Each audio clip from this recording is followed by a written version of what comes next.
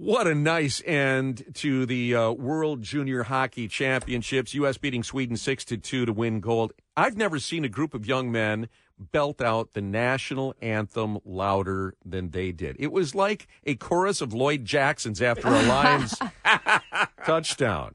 It was great to see them all lined up there and being so excited. Yeah, and I mean, I think 6 of them have Michigan connections one way or another. Always. It's a boatload of that junior team. So, nice moment there. Hopefully, it'll be a similar moment tonight as the University of Michigan Wolverines take on the University of Washington Huskies. This really is a match made in heaven in terms of a great defense on Michigan's side, a great offense for the Huskies. We'll see who prevails. Angelique Chengelis watching it all out in Houston as the Michigan beat writer for the Detroit News. Angelique, good morning. Good morning. I almost said, wait, I think I'm still in Los Angeles. Wait, it's been such a crazy couple of weeks. I'm not sure where I am. Did you come back to Ann Arbor and then go to? I did come back to Ann Arbor and did some laundry and flew back to Houston. So it's been a little nuts. Well, what do you think is going to happen tonight? It's certainly a great mashup with the number one passing offense, number one defense, both first time making an appearance in this game. What do you think? I think Michigan's game plan will be to run the ball, to make, get Blake Corum the ball, get Khalil Mullings and Donovan Edwards, and really try to control the clock and keep Michael Penix off the field and keep Michigan's defense off the field. But that's not going to happen. I mean, obviously, Penix is going to get on the field, and talking to the defensive players, they're like, this guy is like the best quarterback they've seen, obviously their biggest test, but they feel like their pass rush, they feel like their front seven has been so solid that they're going to be able to get pressure on him. He hasn't been sacked much, so they're not expecting to get him down the ground, but they want to disrupt him enough to fluster him and make it a little bit easier on the defensive backs, because it'll be a busy day for Will Johnson, and we'll see how good those guys are, because they have not been tested that much this year. And Angelique, they have to get to Penix. They have to hit him. They have to put pressure on him and do it early. Yes, and if they run blitzes, I mean, he could burn them with that arm. And talking to Jesse Minner, Michigan's defensive coordinator, I mean, he said, look, it's not like we just started studying him. There were 4 teams left. They'd already studied. They have a good game plan, he feels, and it is about just containing him, corralling him.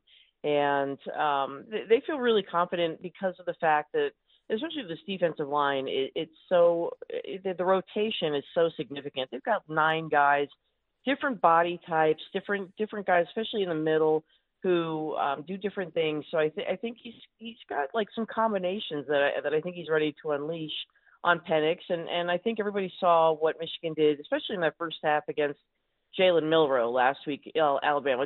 Different kind of quarterback, but very effective, sacking him 5 times. So again, I don't think they think. I think talking to Mike Elston, the defensive line coach, they're like, he doesn't get sacked very much, and that's not the number they're looking for. They have their 4 pillars on defense, and one of them is ball disruption, and I think that's what they're looking to do to him. There are like 44, something like that, seniors or advanced players on the Michigan team. Do you think experience matters in a game like this?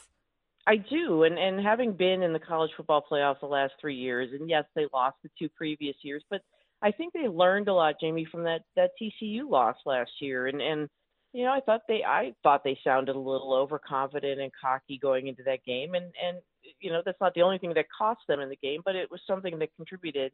And I think this team has been much more measured. They're very confident in themselves, but they're not out there boasting about themselves. And I think that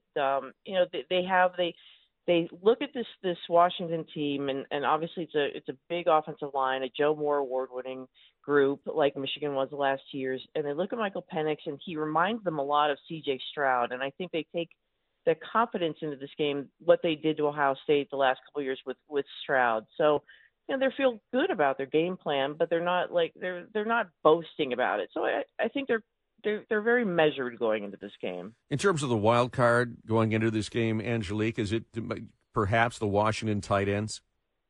Yeah, I mean, I think they certainly could be very effective. Their running back has got some injury issues, a little dinged up. I mean, he's got a foot taped and a knee sleeve on. He re-injured those two injuries that had been hobbling him this season. He injured himself at the end of the Alabama. I mean, pardon me, the game. Why am I blanking on who they played? Texas. And I think that's something that can be very effective. He's got some great receivers, and I think it's going to be a very big test for this defense, and that's why I think I go back to. I think ultimately going to be on the shoulders of Sharon Moore and the offense he calls, and are you going to see more of that kind of Penn State offense, not running the ball 32 straight times, but kind of that way, that approach, and really trying to just bleed the clock as much as possible to keep a guy like that off the field, Michael Penix. And if Michigan is going to try to run the ball, and if Washington stops the run, will JJ be able to make them pay for that?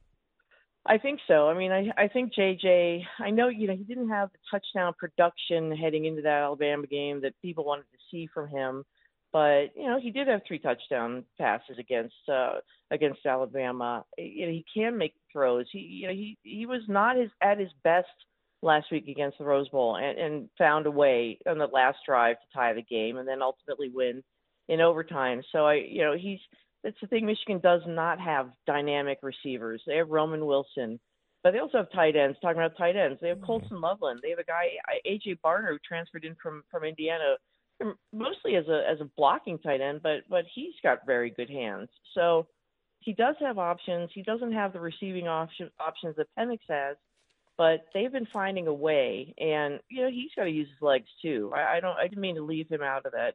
In terms of the running approach against this defense, because the Washington defense is definitely susceptible. Big night. Enjoy it. Angelique will read about it in the pages of the Detroit News. Have fun tonight, even though I know it's going to be a late one for you.